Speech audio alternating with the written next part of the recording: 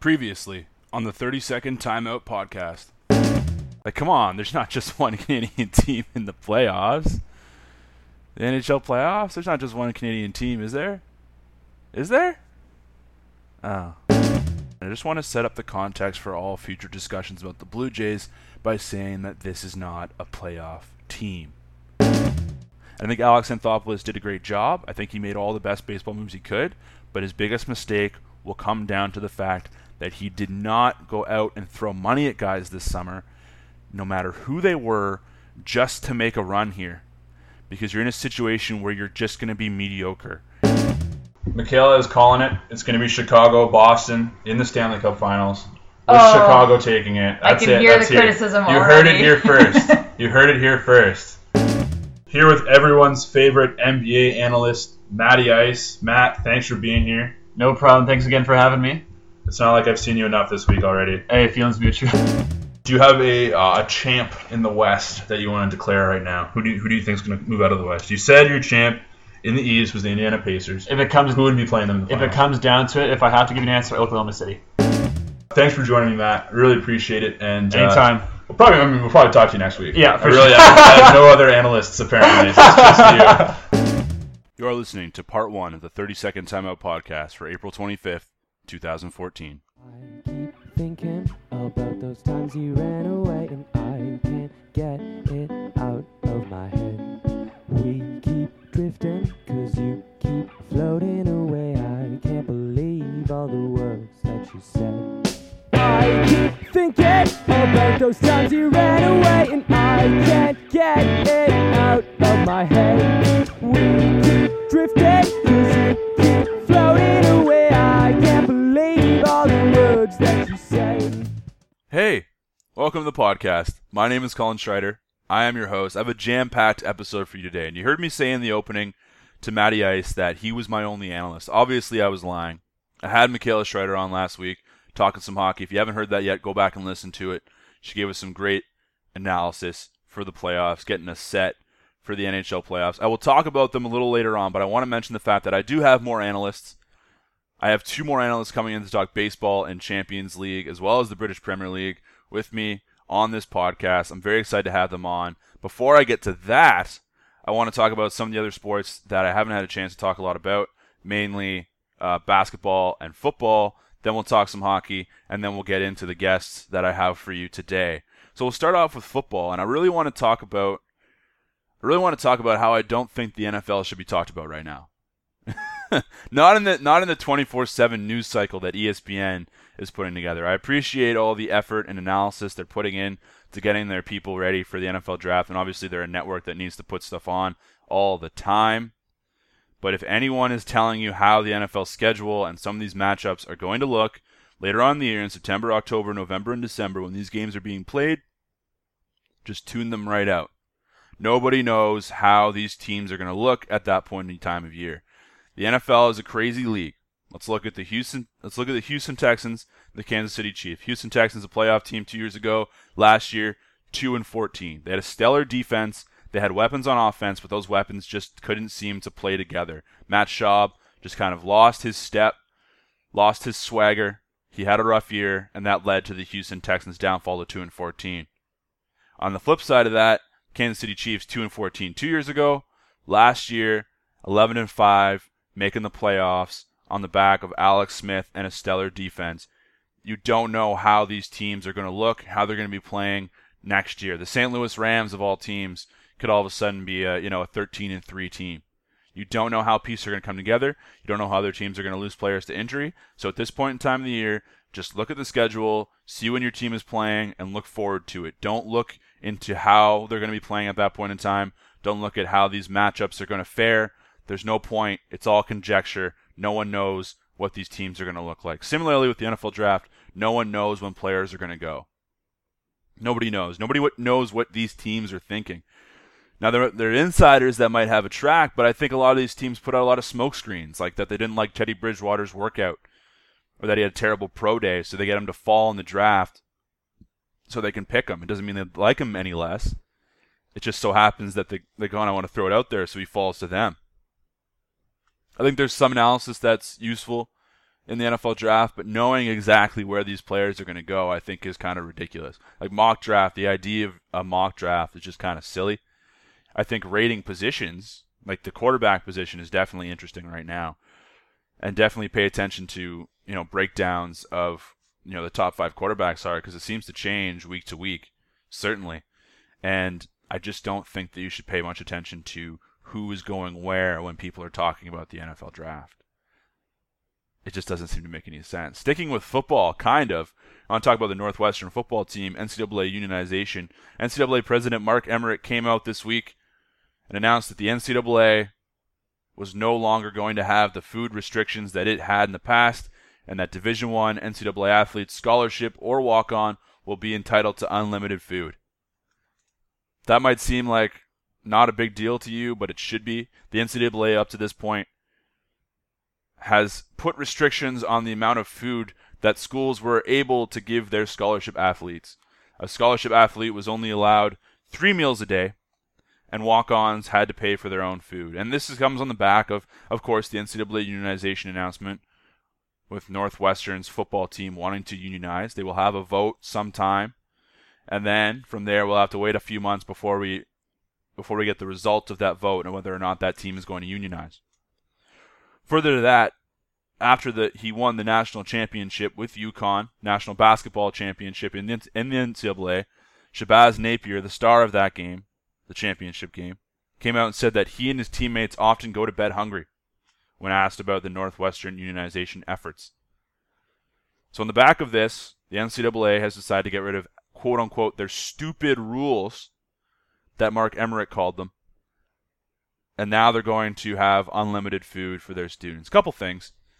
Obviously, after he came out and said unionization was not the way to go, and he's further gone ahead and said that there's going to be significant changes in the NCAA over the next couple of years, Mark Emmert's going to do his best to get the people on his side by giving his scholarship students, not only giving them the unlimited meals and snacks, but also that he's going to come out and call these rules that they had in the past stupid, despite the fact they've had these rules since he started his reign in 2010, and the 35 years before that he was a president at Washington.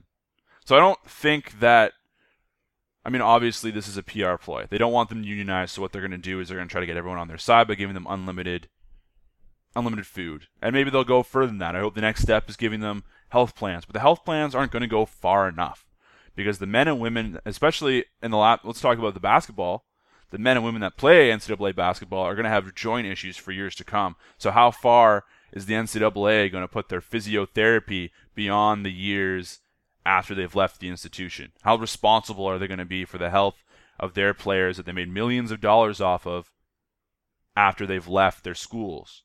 The NCAA won't go far enough, obviously, because they're not going to meet the unionization demands. Otherwise, unionization wouldn't be a problem. So they're trying to get people on the side of the NCAA, because a lot of people at this point in time, I think, feel that NCAA athletes in getting a free education are already getting enough. They're getting a lot. They shouldn't be given any more. And I think that's wrong. A lot of these players, as I've said before, wouldn't necessarily be going to school because they couldn't afford not only the schooling, but the lifestyle that comes with schooling. So now they have the lifestyle that comes with schooling that they can't afford while they're going to school, and the schools are making millions of dollars off of them. I think that's really wrong. The NCAA's plan, then, is to win over the court of public opinion by portraying these kids and what they are getting as already being spoiled, as already getting enough, and the unionization is going to tear down this institution.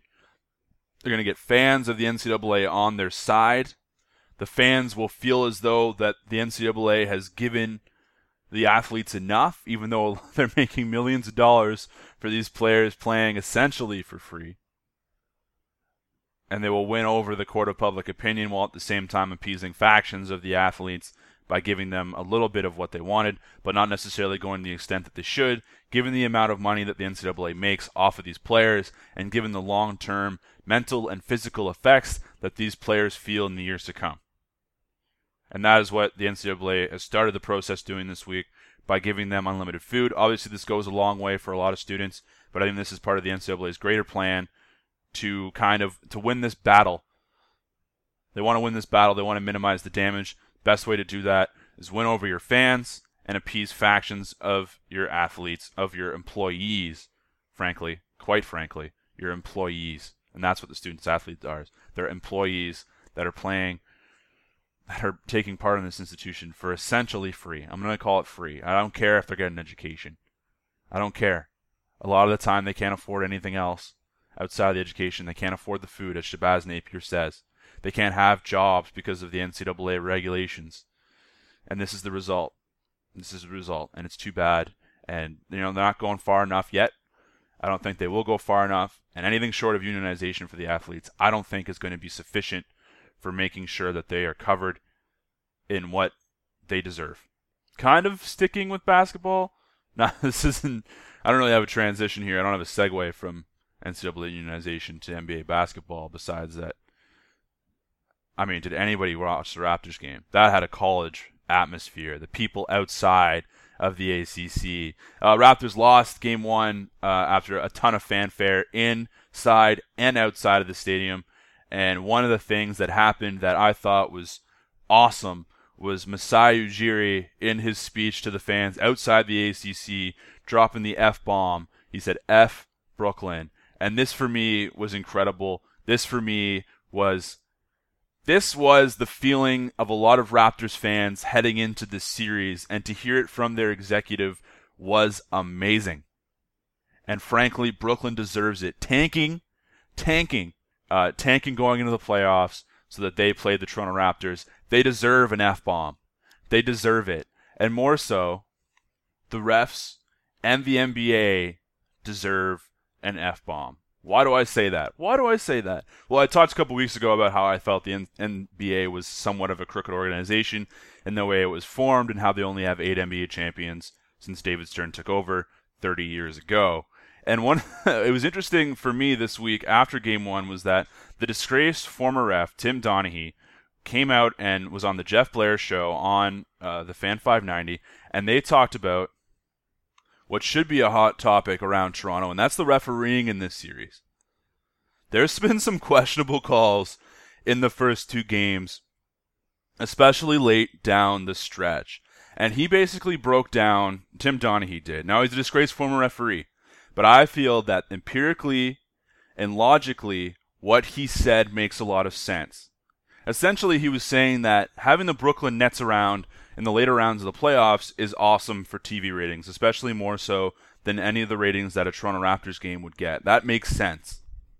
The Brooklyn Nets have known names. They have Kevin Garnett, they have Paul Pierce, they have Joe Johnson, and they have Darren Williams, and for you Utah Jazz fans, they have Andrei Kirilenko. They have names, and that's big for the NBA. That's the kind of team that they want having in the later rounds of the playoffs. And the interesting thing for me was when people say that this team was built for the playoffs, they mean that they have experience that when it comes down the stretch, like they did in Game 1, Paul Pierce takes over, hits a bunch of shots, they get the wins. No, I think they were built for the playoffs, and they have the star power to get the superstar calls. And this is kind of what Tim Donaghy was saying, was that he, if you look at it, the league office definitely wants the Brooklyn Nets to move on from the series so there's an opportunity for them to play, the Miami Heat or the Indiana Pacers. Pretty clearly, this is probably what the NBA wants. And they actually, what he says, the mechanism of how the NBA decides what they want to do in a given game is that the league office actually sends a representative to go and talk to officials. They send a representative from the league office to go and talk to officials before games about what they want to see called in a game. They review game film. So if they're reviewing game film, this is the example that he gave, if they're reviewing game film and they say, Kyle Lowry is hand-checking Darren Williams, we want this called, the refs are also graded on how they then go out and call the game based on the information they were given by the league representative. This is all coming from Tim Donaghy, former official with the NBA. So the league sends a guy from the league office with instructions to the officials about how they want a game called. And if they say, Kyle Lowry is hand-checking Darren Williams, we want this called, or in the example of what happened at the end of Game 2, Paul Pierce is driving the lane and he's getting contact, you got to call that, even if he's just getting tapped on the arm, like he was and was called. The officials get graded on that, and then those grades dictate whether or not they get games in the later rounds of the playoffs, which is very lucrative, obviously, for those officials and their career moving forward. That is the mechanism I was talking about when I said that the league was rigged. That is the best way. I mean, that's smart on the NBA's part. If you want to dictate and set up some pretty ideal matchups, that's the way to go about doing it. And this is what I said. The league is the only league where they give points away for penalties. And they do that a lot. That Paul Pierce drive at the end of Game 2, and the Raptors took Game 2, 100-95. And the tweet I sent out was, thank goodness the rim is the only thing that the refs and the NBA can't control, Raptors fans? Because, my goodness, the refs did their best to make sure the Brooklyn Nets stayed in this game. The Paul Pierce drive down the lane, yes, he got a layup. He should not have gotten that extra point to make it a 3-point game. He should not have. The charge, the DeMar DeRozan charge on Andre Blatch literally ran over Amir Johnson the exact same way down the floor before, and that was a blocking foul on Amir. And now they come down, exact same play, and it's a charge. It didn't make any sense. So I think that when you're watching this series, understand that the NBA does not want the Raptors to be successful in their efforts to move on in the playoffs. And I want you to watch these calls, and I want you to be as frustrated and angry as I have been watching these first two games. My goodness, this league is crooked. Just watch the reffing in these games, and if it's a close series, if this comes down to the Game 7, the Raptors are going to lose on a close call at the end of the game. Because the refs dictate momentum. They get you the fouls you need when you're having a bad trip down the floor. So the refs are going, the biggest factor in this series is going to be the refereeing. Hands down, not a question. Keep your eye out for it. And just, if it's actually the case, if I'm right and it comes down, the Raptors lose on a close call, on a referee call at the end of a Game 7, do me a favor and don't tune in to a single game after the NBA playoffs. Nobody in Canada should be tuning in. No Raptors fan, no decent Raptors fan should be tuning in to any other games of the playoffs. And we'll just try to get those TV ratings down that the NBA craves so much. So I think the biggest factor in this series is obviously the refereeing. The second biggest factor has been the Raptors' turnovers. And I think that a side note on that, and what I think they should be doing, is they're not running the floor a lot. Is they seem to be happy in setting up in this half-court offense. And, when it's Raptors versus Dinosaurs, as the Toronto Star put on their front page, referencing the age of the superstars that the Brooklyn Nets actually have, when it's Raptors versus Dinosaurs, you should run the floor as much as you can.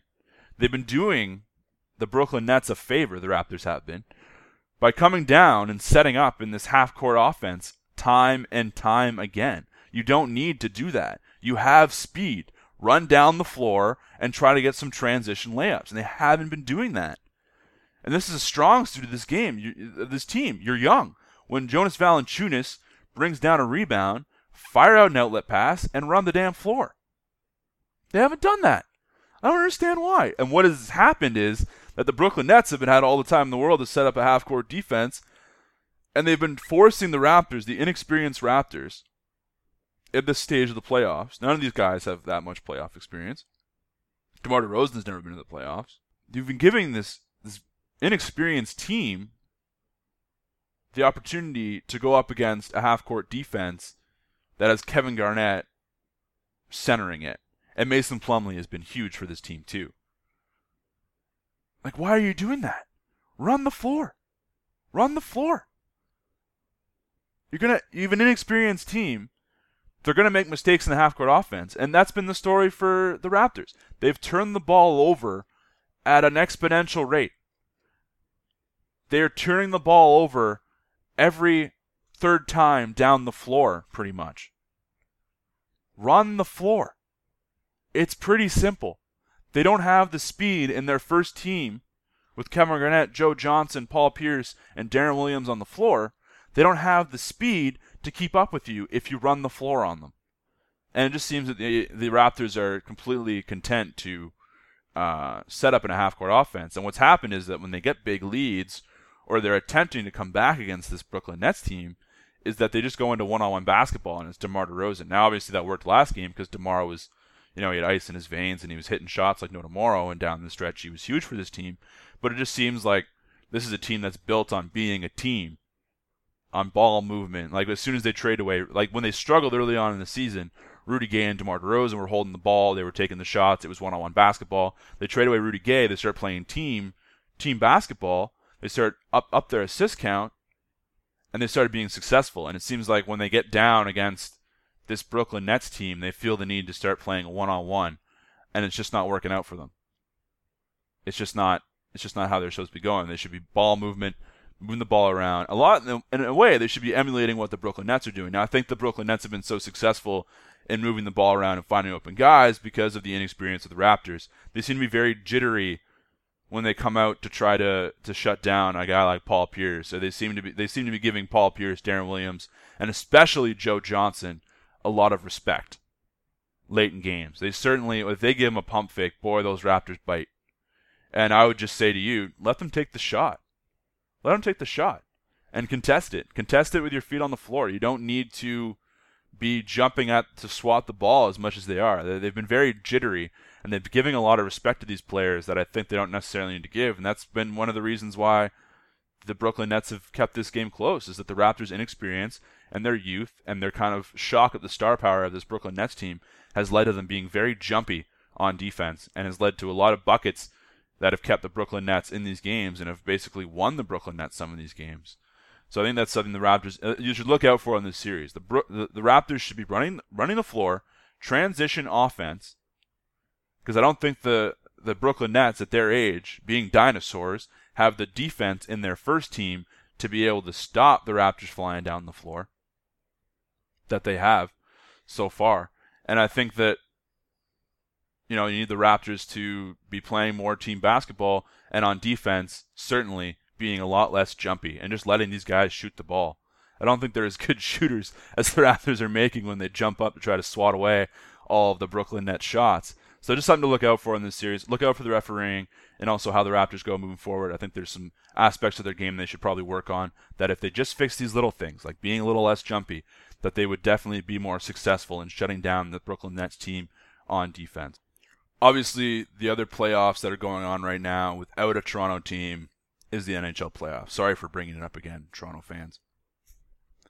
And the interesting thing for me in the playoffs so far has been the amount of overtimes. Like, geez, Murphy. We started off, we had the 3 overtimes in the St. Louis-Chicago game, and like every game in the Penguins-Columbus series feels like it's going to go to overtime, no matter what the lead is. And it just kind of shows you the amount of overtimes and how long these overtimes have been going, what the NHL could be like if they didn't have the shootout. And it's kind of a magical world, isn't it? It's kind of in the way that I felt like when we came back from the Sochi Olympics, the NHL should really consider expanding the ice service. That's how I feel about this playoffs and the shootout. Like, this is the greatest evidence there is for why the NHL should... I wasn't really opposed to the shootout until I saw all these overtimes and how freaking awesome it is. I was never really that much opposed to the shootout and wrapping up games in a certain amount of time. But boy, overtime is fun. So I really want the NHL to think about fixing the shootout format. I don't think they should get rid of the shootout altogether. I think that, I ripped on the NHL for not, for going to the GM meetings and not talking about expanding the ice surface and all that stuff that would limit injuries and headshots and better protect these $1 million investments that they're making. And they're going there, and instead of talking about all those issues, they're talking about, what we should do with the shootout and how do we fix face-offs, which is just kind of gimmicky. But that all being said, I now think they should seriously consider getting rid of the shootout after seeing how awesome these overtimes are. And I'm just going to throw my suggestion in the hat there, and it would be, 10 minutes of the long change, so the second period ice format. You play 10 minutes of that, and then you go to the shootout. That would be my suggestion of how to. It doesn't extend, the amount of time that you have. You can keep the 4-on-4 all you want. This 4-on-4, 3-on-3, it just kind of gets a little ridiculous at the end when it's 3-on-3. I mean, sure, it'd be fun, but you're going to gas out a lot of your players, especially if you're on the back end of a back-to-back. Might just be better to give up at that point. Wouldn't you feel like a lot of teams, if they had to get down to playing 3-on-3 hockey and they had another game, they had to fly to another city to play a back-to-back somewhere else, that they would kind of just give up. They'd say, screw it. We're just going to sit in front of the net. We're going to do a 3-on-3, but we're just going to stand still right in front of our goalie because we don't want to waste our legs, and we're going to just play for the shootout and hopefully win in the shootout. Don't you think that would be the case if it came down to 3-on-3? I just think that opens up a whole new can of worms of teams strategizing to pick up points and playing for the shootout that they didn't have with 4-on-4. So I think you stay with the 4-on-4 format. I'm not even that opposed to 5-on-5 to be honest, but I think you should extend the time to 10 minutes. Make it that long change scenario that you have in the second period. The majority of goals in the NHL are scored in the second period. That's the statistic, and that's because of the long change and how awkward it is for a lot of these teams to deal with. And I think that the best way to get some of these goals going in the early on of the overtime would be to have that long change. And I think extending the overtime period is also a good idea too. That's just my 2 cents on that. Further, one of the things that on the administrative side that I found really interesting this week was the suspension of Brent Seabrook. And a lot of people saw this hit, and it was an ugly, ugly hit. The hit, Brent Seabrook on David Backes, and it was dirty as can be. Seabrook, Backes didn't even have the puck. He's turned around. Seabrook just throws his entire body right at Backes' head. Backes is knocked out on the ice. He tries to get back up. He's falling all over the place. It was an ugly hit. Seabrook gets 3 games. Now, I was okay with that 3 games. I thought that was fine. I thought that was fair. 3 games of playoffs. That's it's a long time. His first-time offender. He's not a first-time offender, but he hasn't been a dirty player per se. And there was the Matt Cook hit that kind of changed my mind on it, because Matt Cook, okay, he stuck his leg out and you need a guy, and that guy's out for a while, and that's a 7-game suspension. Okay, I get that Matt Cook has been a guy that has had a bad past, and he's had some really bad, actually, incidents in the past. But 7 games, what's the NHL trying to say here? If they're going to try to really take on headshots, which I think is the direction they should go, are you prioritizing the knee-on-knee over the jumping at and hitting you in the head? I don't know. It's interesting. Or is this a case of, superstar call? Matt Cook's kind of just a grinder guy who's been dirty for a while, and he's not necessarily a necessary cog of the team, versus a guy like Brent Seabrook, who's the backbone to a certain extent of this Chicago Blackhawks franchise. Has been for a while, him and Duncan Keith and Jonathan Toews, and he's part of the core. Now, 3 games for a guy in the core, that's pretty harsh, but 7 for kneeing someone. I think if you want to prioritize headshots and keeping, trying to legislate concussions out of the game now that they're actually facing some lawsuits as they've come down a couple weeks ago, you kind of want to give more of a suspension to the guy that's laying people out unconscious on the ice, don't you think? So I think the fact that Matt Cook suspension came after, it's hard to judge the Brent Seabrook, but certainly I think that it would have been interesting if Matt Cook had done what Brent Seabrook did to David Backes. I also feel like this idea of, first-time offender stuff should also kind of go out the window when we're dealing with headshots. This idea that, it's Matt Cook, let's throw the book at him, versus, it's Brent Seabrook, let's just give him 3 and end this discussion. He's a necessary cog, and he hasn't really done this much in the past. We should probably get rid of it. No, I think you should just generally try to legislate headshots of that nature, of the Brent Seabrook nature, out of the game. And by giving a guy who need another guy more of a suspension than Brent Seabrook, looks kind of bad, doesn't it? Just legislate headshots out of the game is all I'm saying. If guys are lying unconscious on the ice, as David Backes was, throw the freaking book at them no matter who they are. That would just be what I say. That's my 2 cents on that. I'd like to congratulate the one Canadian team in the playoffs, the one Canadian team that actually managed to get into the playoffs, the Montreal Canadiens. I want to congratulate you on that domination of the Tampa Bay Lightning. That was a very, very impressive performance from that team. I will say that I think that if Ben Bishop was in Tampa Bay's net, it would not have been as big of a blowout of a series as it really was. It's probably about as big of a blowout series as you can get in the playoffs, and the Montreal Canadiens looked really good, and a lot of teams should be fearing that Canadiens team later on in the playoffs. Certainly, I'm very excited for Boston Montreal. It is going to be a hell of a series, and if there was one team in the playoffs that I could pick to upset the Boston Bruins, it would be the Montreal Canadiens. There's a lot of bad blood there, and they have that backbone of a goaltender that is certainly necessary in the playoffs to get you to the next level in Carey Price. Now, I don't know if I believe in Carey Price yet. And I know I'm saying that and it's a little crazy, but he does struggle at times. And he didn't look necessarily the best as he did in Game 1, but he's certainly in the later half of that series. He looked pretty good, and he makes a lot of stops. But I think that the Montreal Canadiens, if Carey Price can get really hot and can get to the level that he was playing at in the Olympics, I think that the Montreal Canadiens are the team that can take down they're the David that can take down the Goliath that is the Boston Bruins.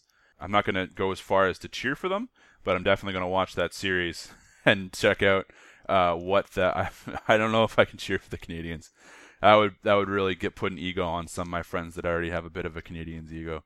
So I won't cheer for them, but I will definitely watch that series. And the Boston Bruins are one of those teams you just kind of hate, eh? They are one of those teams that you just kind of hate. So I might go as far. I won't cheer for the Montreal Canadiens, but I'll kind of just be on their side, per se. I don't know if that's any different or not, but definitely would like to see the Boston Bruins take a nosedive.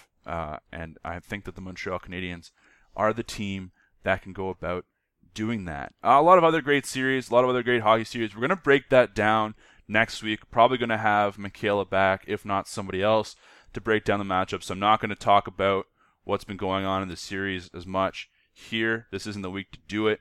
As I said with the NFL schedule, you don't know how things are going to play out.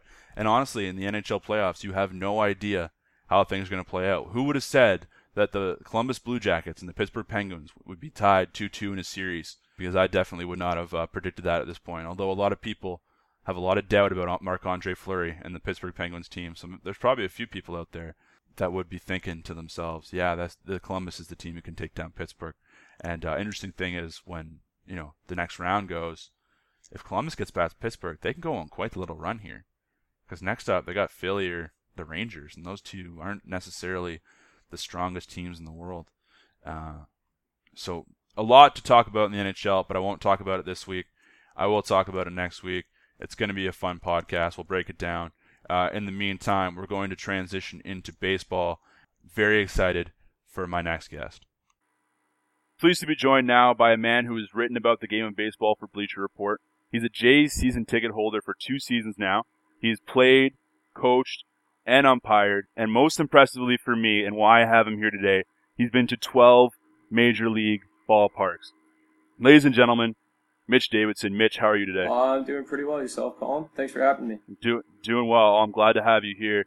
As a Jays fan, Jays season ticket holder, I want to get your sense of how this season has gone for the Blue Jays so far, just to fill in anybody that hasn't had a chance to tune in yet. Yeah, so if you thought there were a lot of question marks going into last year, there's even more right now. This is a team where they've been, I don't think there's any other way to say it than just damn close to putting it all together, but at the same time, close to letting it all fall apart. There's been days where the starting pitching has been fantastic and days where they can't make it out of the third or fourth inning. But overall, we've seen a lot better defense, a little bit better hitting, and looks like things have come around. They're playing pretty well so far, and they're close to first place, which is really all you can ask in the month of April. You mentioned the starting pitching. What is your take on R.A. Dickey pitching every 4 days in between Morrow and McGowan? Yeah, see, that's an interesting one. When I first started really following baseball, I always questioned why the teams with a good 4 always put in a really bad 5th. And the answer is there hasn't been a 4-man rotation since really the 1980s. And I don't think R.A. Dickey can go every 4 days. No, definitely not. To me, the beauty of the knuckleball is the fact that people haven't seen it.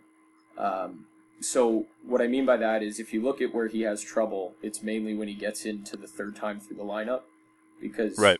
Guys see a 97-mile-an-hour fastball the day before, and then they come in and it's a 75-mile-an-hour knuckleball, and they look like idiots. But, when they've seen it for 6, 7, 8, 9 pitches, they start to get a handle on it. And if he's going every 4 days, mathematically, the guys are going to get used to it, and they're going to see it more and more often. So I think it's kind of him being a little bit more rare is a bit of an advantage for the Jays. So I would keep him every 5th, if possible. The one other thing I'll say about what they've been doing so far, because he has been pitching almost every 4 days, is just the fact that they've lined up the schedule so that he can pitch indoors as much as possible, which Right, definitely. they have this. I don't know if it's proven or not. I haven't looked into it as much, but they have this theory that he's way better indoors than outdoors, and if that's the case, then go for it as much as possible. But It doesn't make a lot of sense, does it? Because he's really struggled at Rogers Center last year, and you'd think that the wind would play more with the knuckleball when he's outside. Like I don't know what their logic is behind this. Do you kind of understand it? yeah, for me the number one thing that I've ever heard when R.A. Dickey has a bad start or when he has a really good start is I either couldn't control it or I could. It honestly seems like it's a pitch that he goes out there and throws every 5 days and doesn't know if it's going to move left, right, up, or down, let alone the hitter. So maybe indoors makes his catcher really feel like he's doing his job well. He has no idea where the ball's going. Yeah, that's why he's wearing a It's vacuum on ridiculous. his hand every time he goes out there, because it's a pretty impossible thing to do. Makes you really feel for Aaron Sebia and how last year's opener started when he just had every ball going back to the backstop. Yeah, for him that was kind of like pushing the snowball off the hill, and it kept rolling. So A little bit. It was a bad year for Aaron Sebia. Keeping with the pitching, how do you feel about Drew Hutchinson so far? yeah, see, this to me is the interesting one, because out of all the Jays pitchers, minus maybe Brandon Morrow, I think he's got the best overall stuff. Great velocity. In the first couple starts, especially out in Baltimore, he was hitting the outsides, and it was pretty ridiculous. But the problem is that, and Greg Zahn says it every time, and I don't like it as much, but he's kind of right in this case, is it's all about fastball command. That pitch can get hit. Any major league hitter can hit a 97-mile-an-hour pitch if it's right down the middle. Right. But if it's on the edges, down or away, that kind of stuff, they can't hit it. So for Drew, it's more of a problem of he's got the stuff, but can he pitch it where he's supposed to? And so far he's been doing that, but who knows if he can keep it up. It's his first real full season, so we'll have to see about that kind of stuff. Especially with how the Jays have struggled so badly at handling young arms in the past. Do you think that he's going to be able to sustain a career as a Blue Jay giving this chance so early? Because there's a lot of guys that have flamed out as Blue Jays. And really the only success story I can think of off the top of my head in terms of proper Jays development has been Roy Halladay. Yeah, you mentioned it last week on the podcast when you briefly went over the Jays stuff, kind of setting this up. I think you threw out there who was the last real pitcher to come up through the system, and Roy Halladay is definitely the prime example. Ricky Romero is the other, and we all know what's happening to him right now being in AAA. So Yeah, he's not exactly the best example of a success story. yeah, I don't really know what's going on with him, and that's a mystery, and it's sad to see, but location for him. As for a guy like Hutchison, the question is, if you look in the rotation right now, there's this weird sort of juxtaposition where your number 2 starter is a guy brought up through the system where you're asking, man, can he avoid injury? And your number 5 starter is the guy who went through all the injuries in McGowan and now is back. So, and he's the only other Blue Jays pitcher that's ever come through the system, really. So, Really, it's sad. you've got I don't want to say it because I don't want to jinx it, but you've got Drew Hutchison, and then you've got what Drew Hutchison could be in 8 years. And, Exactly, it's true. It's true. There's something to be said about injuries in Toronto. I mean, I think they were overall last year second in the league, as in second most man games lost to injury. There's something going on there, and I'm not sure what that is. I'm honestly surprised they're not 4 and away first, to be quite honest. Yeah, but all around the league now, just to take this, sort of look at the big picture, there's guys losing.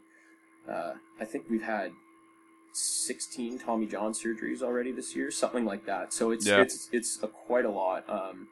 And guys who've never had history of it either. So you're losing big names like Chris Medlin, and Josh Johnson just went down, and Matt Harvey, and so there's some big guys. Clayton Kershaw's got elbow problems that are just not able to make it. So we'll see when it comes to Hutchison. But for now, keep rolling him out there.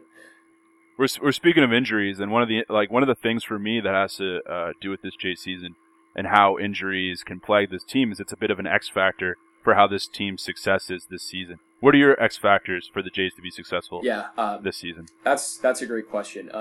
For me, the number one is overall team defense.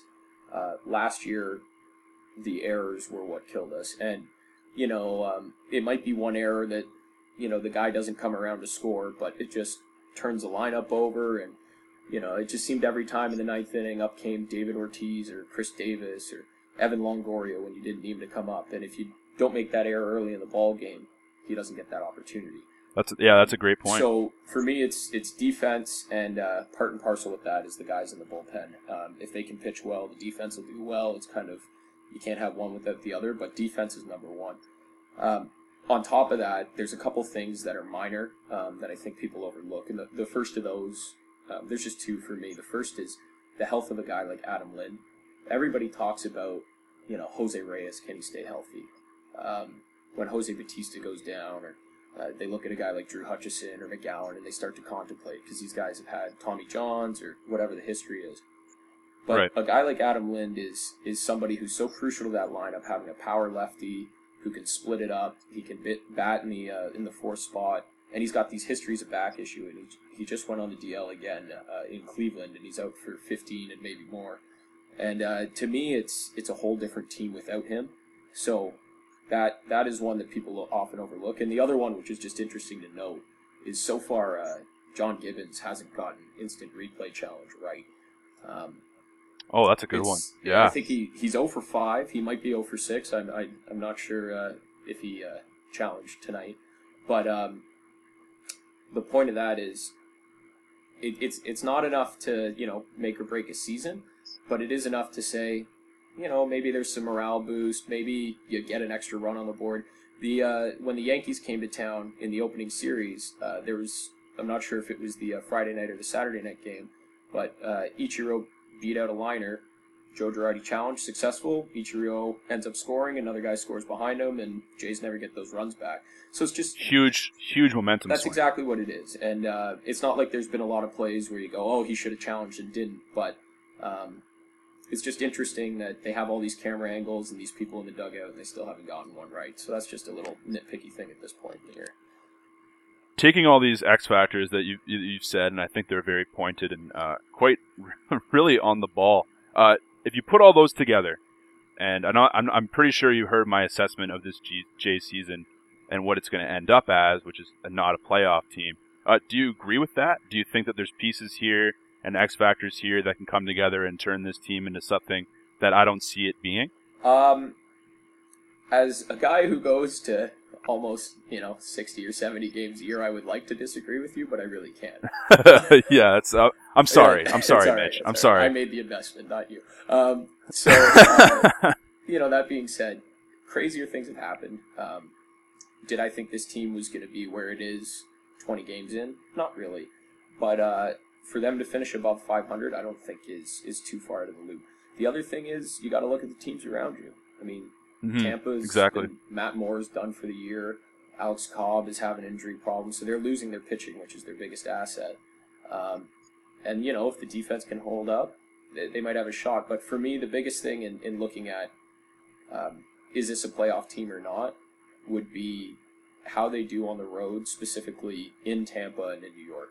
Those are two places where last year they could win. I mean, they haven't won a series in Tampa Bay in something like 7 seasons. So if you ever want to get over the hump, that's how you have to do it. And I don't think they're a playoff team, but I think if they can pull out a few of those series in Tampa or New York, they might just be knocking on the door for a wild card. There was no hope for this team 2 winters ago. There was no hope of this team being a playoff team. Then Alex Anthopoulos went out and made a blockbuster trade that changed how this city and most of Canada felt about this team's playoff hopes. And in light of that, they've been pretty much let down over the last 2 seasons. How do you feel about all the moves, specifically the trade with the Marlins that Alex Anthopoulos did 2 years ago? Do you see that as something that was good for the city, for the team? Or has this really just kind of brought the team into something that they were not ready for? Yeah, that's a good one. I mean, I got caught up in the hype too. Last year was the first year that I got the season tickets, so right. It's not like I'm immune to it. But the trade makes sense. I think you said it last time that everybody was excited, everybody thought it was a good deal, and looking back on it, it still is. Burley's paying off pretty well. He's everything you expected. Reyes, when he's healthy, is great. Shouldn't be that much of an issue. The thing last year was it was an incomplete team. You know, we had a half a team that was playoff worthy and a half a team that wasn't. Yeah, 100%. So, you know, you have those rookies in there, those guys like Emilio Bonifacio playing every day. Like, he might be a good guy to have on a bench for a playoff team, but he shouldn't be your starting second baseman. It's those kinds of things. If you look at the teams that win or go into the playoffs, you know, they don't have a lot of holes. They have very few unproven guys. They might have kind of like, you know, your grinders or your sort of like John McDonald types or whatever might have you. But we had a mystery at second base. We had a catcher who never really put it together at all. And we had some pitchers in that rotation or in the bullpen that just shouldn't have been there. We were a couple pieces away from really putting it all together, and the bad start. And, you know, it was just a season of everything that could go wrong did. But on the other hand, the guys we gave up, we gave up some good pieces. But if you want to win, you've got to make those kinds of deals. And it definitely worked. We had 2.5 million fans, something like that last year, which was the most that they've drawn in a long time. So, you know, they needed that kind of boost. On the business side, it definitely helped. And maybe there's some money there that could be, you know, used in the future. And one of the things that, for me, has been the strangest thing about the Jays team this year, and you mentioned that they lacked a few pieces that would put them over the hump and make that last season a successful season, and those were pitchers. And the money they brought in from last year, they didn't go out and spend on pitchers this year. Do you see this as the Jays reaching their spending ceiling, or kind of a hesitation to take a chance again like they did 2 winters ago? Yeah, I'm glad you brought this up, because if you didn't, I would have. So the Jays have this sort of odd theory where they won't sign anyone for over 5 years. That it works with certain guys. So, for example, Batista and Edwin Encarnacion, those were guys who wouldn't be where they are without the Blue Jays or without, you know, Alex Anthopoulos or whoever taking a chance. So those guys, they're loyal. They're like, yeah, I'll sign 5 years and nothing more. Or R.A. Dickey's 39. He's not going to sign a 10-year deal, right? So those, in some scenarios, it works. But if you want to compete with the free agent market, you really need to provide that security for guys. And they didn't do that. So they lost out on a lot of the big arms, and they will lose out on big arms again next year, like Justin Masterson or John Lester if he hits the free agent market, because they won't give them more than 5.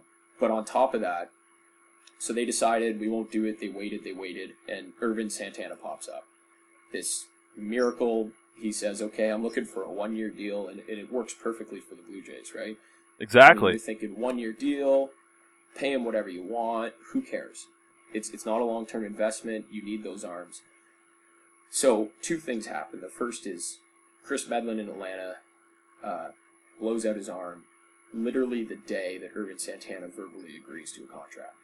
So Atlanta now jumps into the pool and says, hey, we'll pay you that. So now you've got somebody who he can go elsewhere. So that really just timing kind of sucked for the Blue Jays there. And taxes as well from Santana having to come to Canada, which is always something I talk about a lot. But taxes definitely fit in with something like that, especially on a 1-year deal. Yeah, and you know what? Like, that's why the theory is you might have to get some of those guys through trade, because Jose Reyes, his contract over the whole term of it in Miami compared to Toronto is something like $20 million in taxes. So yeah, really it is. It's a big deal. But the thing that really shocks me is Rogers is one of the biggest sort of owners with capital. It's one of the richest owners in the league. Scott Boras, he's a famous agent for some of the bigger names, mentioned this and kind of ripped into the Rogers organization for not buying some guys. And here's the thing. So the NHL lockout costs Rogers a lot of money in TV revenue. They lost out a lot with, all their Sportsnet West, all that sort of thing. And the theory that they keep saying, what everybody keeps saying, is that the baseball budget and the hockey budget are separate. But they also spent, what was it, $5 billion or something on the TV rights? 5.2 billion. So try to tell me when an organization spends $5.2 billion from their sports department that the Jays still have money to spend. Exactly. Yeah, it's true. It's true. not really there. And the proof to this, which not a lot of guys are talking about, there's a couple columnists out there that are mentioning it, but when they had a verbal agreement with Irvin Santana for 1 year, just 1 year, it was $14 million. In order to make that $14 million happen, they had to get 5 current players to agree to take a pay cut. They filed it with Really? They filed it with the MLB Players Association and got approval. 5 players. So that was like Batista, Burley, Reyes, Encarnacion, and I believe the other might have been Melky Cabrera. And so Why have I not heard about Yeah, this? Are you serious? I had no idea. 100%. Ken Rosenthal, I'm pretty sure, was the guy who Oh, well put it out. then So, it's true. Yeah, It's fact. 100%. So, here's an organization that, you know how much Rogers makes. I'm sure you have a Rogers bill. I have a Rogers bill. And Oh, don't want to talk about Yeah. it. they're asking Toronto Blue Jays players to take a cut so that they can afford 1 year, $14 million. They've got Ricky Romero in the minor leagues making $8 million a year, and they can't afford to spend on the major league team. So it's just one of those things. And for me, the payroll did go up over the course of the year just because Jose Reyes' salary is backloaded and that kind of stuff. But if you want to win, sometimes you got to spend. And it was an interesting thought to hear them say, we want to win, but we're not willing to pay for it. This concludes part 1 of the 30-second timeout podcast for April 25th, 2014. For more Blue Jays talk with Mitchell Davidson and more of the 30-second timeout podcast, be sure to tune in to part 2. Thanks for asking, I'm fine.